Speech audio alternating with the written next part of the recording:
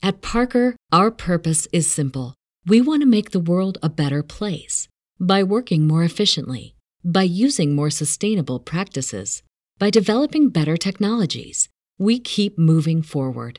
With each new idea, innovation, and partnership, we're one step closer to fulfilling our purpose every single day. To find out more, visit parker.com/purpose. Parker, engineering your success. Welcome to the A to Z English podcast, where Jack and Xochitl take you on a journey from learning the basics to mastering the nuances of the English language. Our podcast is designed for non-native speakers who are looking to improve their English skills in a fun and interactive way. Each episode covers a wide range of topics, from grammar and vocabulary to slang and culture, to help you navigate the English-speaking world with ease.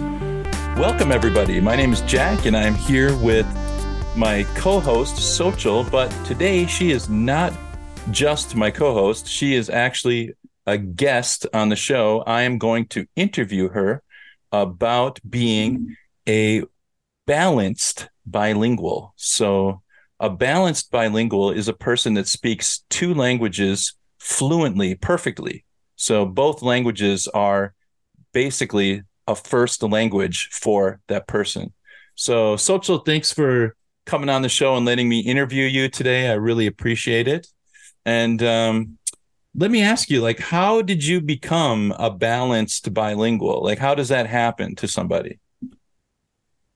Well, Jack, it's almost like we have to, maybe a good episode would be to have my parents on the show someday. They can Right. explain how they did it, Yeah, But yeah. I think my mom always has had the concept that language is not just about spoken language, but there's a huge cultural component to it if you really want to attain fluency. And so because of that, she always had us speak Spanish in the home since we primarily went to school in the US. She had us speak Spanish in the home, and we would do all these holiday traditions with her, and we'd visit her family and only speak in Spanish around her family. And we would also visit Mexico quite often. And I did live in Mexico a few years throughout my childhood, and we'd come every summer as well. And I'd interact with other peers that were my same age. And so there was a huge cultural component to it that I felt really helped me, and not just become bilingual, but also bicultural. Yeah. And then for English, of course, I did have it was just facilitated for me because I was primarily growing up in America and receiving my education there. My parents did enroll me in a bilingual program, like a Spanish bilingual program, but it was not helpful, really. I was too far advanced because the other kids were not native speakers. Almost none of them were native speakers. They were all English speakers, and they were learning it as a second language. Yeah. So we weren't on the same level. So it kind of right. You could be teaching the class probably at that point. You're like, yes, that's how it felt. So the only time I felt like it was actually interesting to me is when I took AP Spanish literature. And that was great because I got to read a lot of Latin American literature. Yeah. And being able to, engage in that discourse at an academic level was also really helpful, because I know that a lot of people who grew up speaking Spanish in their home kind of lack the academic discourse later. They have a very limited vocabulary because they only used it within certain contexts in their home. Yeah. And being able to use it academically really brought me to the level that I am today, I think. Yeah. Right. They talk about that in education. It's called BICS and KELP. Like BICS is a basic interpersonal language. Basic interpersonal communication skills, like that kind of playground English or playground Spanish. And then there's that next level, which is KELP, which is cognitive academic linguistic proficiency, where you're actually using big words, and you can go to a lecture and understand. It's not just like playground ordering food and that kind of stuff, but it's actually important conversations. I feel like your mom succeeded where I failed my own daughter, because Oh your no. mom had the discipline to really like say, okay, in the household, it's going to be Spanish. Yeah. And I think also like your dad sounds like he was pretty agreeable with that situation. Like Yeah. he's like, okay, this is what we need to do, probably because he comes from an academic background. As you mentioned, he understood the importance of like in the home it's Spanish, Mhm. outside you have the whole world. The only place you don't get to control the conditions are right here in this household, which is the only control your mom really could exercise, right? Like it's Right. too, you can't go to like, when you go to school, don't speak any English to those other kids. It's like, what am I supposed to do, Right. mom? Um, but I feel like in my household, my wife and I, we started off with that idea, but it just very quickly kind of fell apart.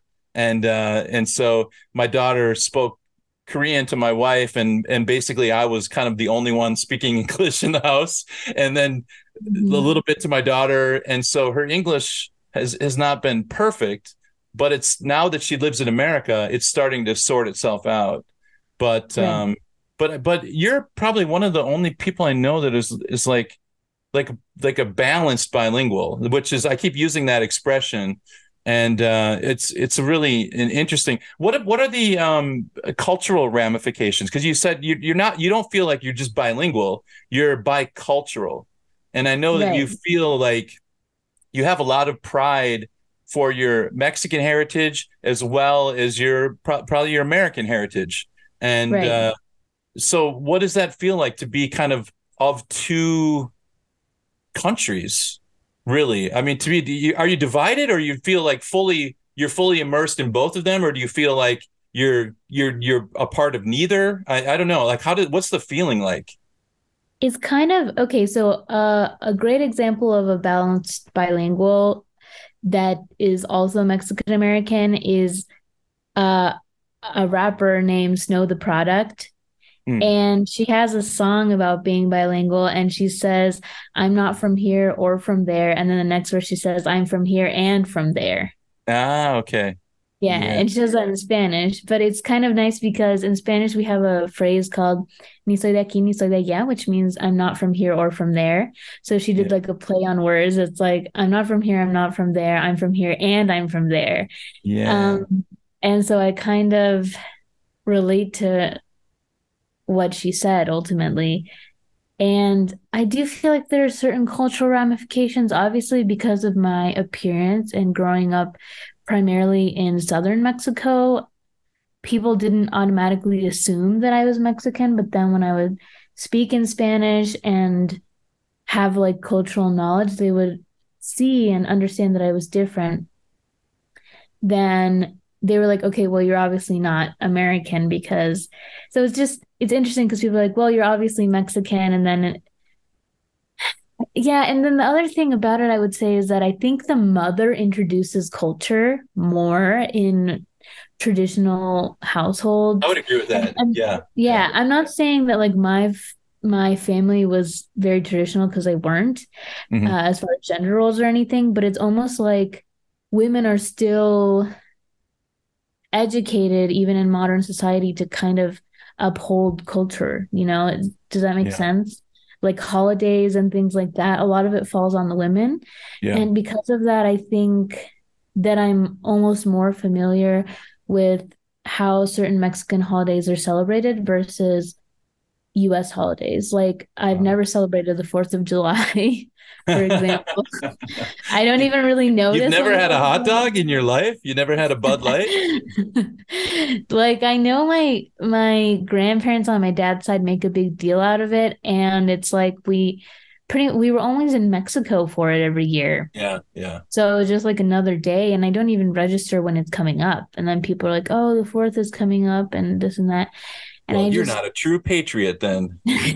yeah, it's like this whole thing, and I almost, it was like, okay, well, it wasn't that. I mean, think about it. Would you rather celebrate like the 4th of July with hot dogs and and people blowing themselves up with fireworks and stuff? Or would you rather celebrate like Mexican Independence Day and you get to eat like Mexican food and really Yeah. good food and It's an easy choice. I mean, if you're talking about just like the party, the festivities, I'm yeah. going to Mexico, like Yeah. 100% every And time. like it Yeah. is dangerous, but there's a really fun thing where they like, well, the person who's carrying it, it's called a bull.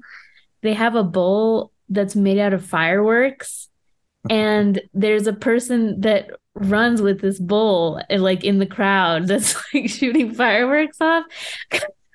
And like they're like lights mostly, but it's like Right. popping off, and their shirt is soaked, like they're soaked in water, they're doused in water, but so they can run around without catching on fire. Like, So you're but okay. it's So Mexicans are also losing fingers just as much as Americans are. yes, but it's Just, like they're at least they're but having it's fun doing it. yeah. At least It's you're like gonna do it the right way. Yeah, yeah. yeah, I would do Um, it all, go all out. that's hilarious. I love it. I love it. I just have one more question I wanted to ask you about. Just you said so. Basically, you're saying like I'm from here and there. So you feel like I feel like being a balanced bilingual is like you were given a gift. I really do feel like that's such a your mom really. I mean, for lack of a better expression, like hooked you up. You know what I mean? Like She did. yeah, She sorted my life out. I don't think yes, I've used any skills I learned in schooling or college yeah, really like in the professional world much. And like I realized that my first like real job out of college was working at this law firm, which was a horrible job. And I will stand by right. how horrible this job was for the rest of my life. It was like just an evil exploitative job, and they would exploit me for free translation labor. And I didn't know. Well, there was a meme online that I saw that I agree with. If you're balanced bilingual, you should definitely follow through. When people are like, "Hey, you're bilingual, aren't you?" at the workplace, and you should respond, "Not for free." That that is what I should have done, because I was basically Right. working two jobs, and one of them was legal interpreter, essentially. But it was great because thanks to my mom and all the not just everyday Spanish, but like the academic level of Spanish that she imparted in me Yes. and to like set me up for, I was honestly prepared to translate all of that. And it was crazy to me how I pretty much can make a living really easily off of the skills that she gave me, Yes. more easily than the skills that I paid like thousands of dollars for in Right. college. And so the Right. degree just looks good, but a Yep. lot of the skills that I have were skills that my family gave me gave me essentially. And so yeah, it is kind of like a gift. I almost feel like I got a free ride. And I told my mom when I make some real money that I have to buy her something as a thank you, because Yeah. it's Right. like It's got to be like a car. It's got to be something good. it's got to be something Um. good. She really hooked me up. Yeah. Yeah. Yeah. Yeah. No, but I mean, it's like it's such a it was such a beautiful gesture too for her to really um want to do that, to make the effort, because I know what it requires. It really does require a lot of discipline, and a lot of parents or households are not able to sustain it. And she Yeah. did. Now, how's your sister's Spanish? Is it the same as yours? Yes, except my mom's did say that my sister resisted a bit when um she made the only Spanish rule in the home, and I never resisted. I was happy to speak in Spanish. So she didn't Yeah. have any issues with me. But my sister kind of didn't want to at first, I think. And so I think it's also different with for every kid, because my mom was really firm and she, forced my sister to do it essentially. And I'm sure my sister's eternally grateful now. Oh Yeah. yeah, yeah. But at that But it's just time, like, yeah, yeah. But for some parents, it can be really hard because a lot of kids really put up a fight. And I do want to say that I think my experience would have been different as well if I looked different, hmm, because I wasn't subject to the same kind of like colorism or like racism as other Mexican American kids, because I'm so light skinned that people from the US, like white people from the US, can't tell that I'm not white oh when they meet right. me. So you like present as like, for lack of a I'm better white word, like passing, typical right? American or whatever. Yeah, Caucasian Right. or something. Yeah, Right. So I think that also influences my experience because for a lot of kids, being bullied for speaking Spanish or being from an immigrant household can be really detrimental and really difficult. And that can cause them to reject their culture and ultimately suffer because if they reject their culture and their language, then it's really hard to get it back later. If you were rejecting it as a kid and like you just fallen behind, it's really hard to learn it on your own later, you know? Yeah, yeah, So yeah. I did have an advantage also in that sense. It's like everything kind of lined up for me. And I'm grateful. Yeah, yeah, Yeah. but it seems like you seem you have like it just kind of flows out of you that your appreciation for your Mexican heritage. Like I can tell you really it's precious to you. But I get the feeling it has always been that way. Like I think Yeah. like your sister, you said she resisted. I had a professor in university who speaks French fluently, and her dream was to raise a balanced bilingual child. And so she Right. only spoke French to her youngest child. And one day the kid said to her, "No, mommy, not those words. Use the English." Like he just rejected it, and she finally it took the wind out of her sail, and she stopped. But Right. um, I think there is like what your mom accomplished is not a small feat. It's like to create that environment and to have the discipline and the endurance of getting of managing that.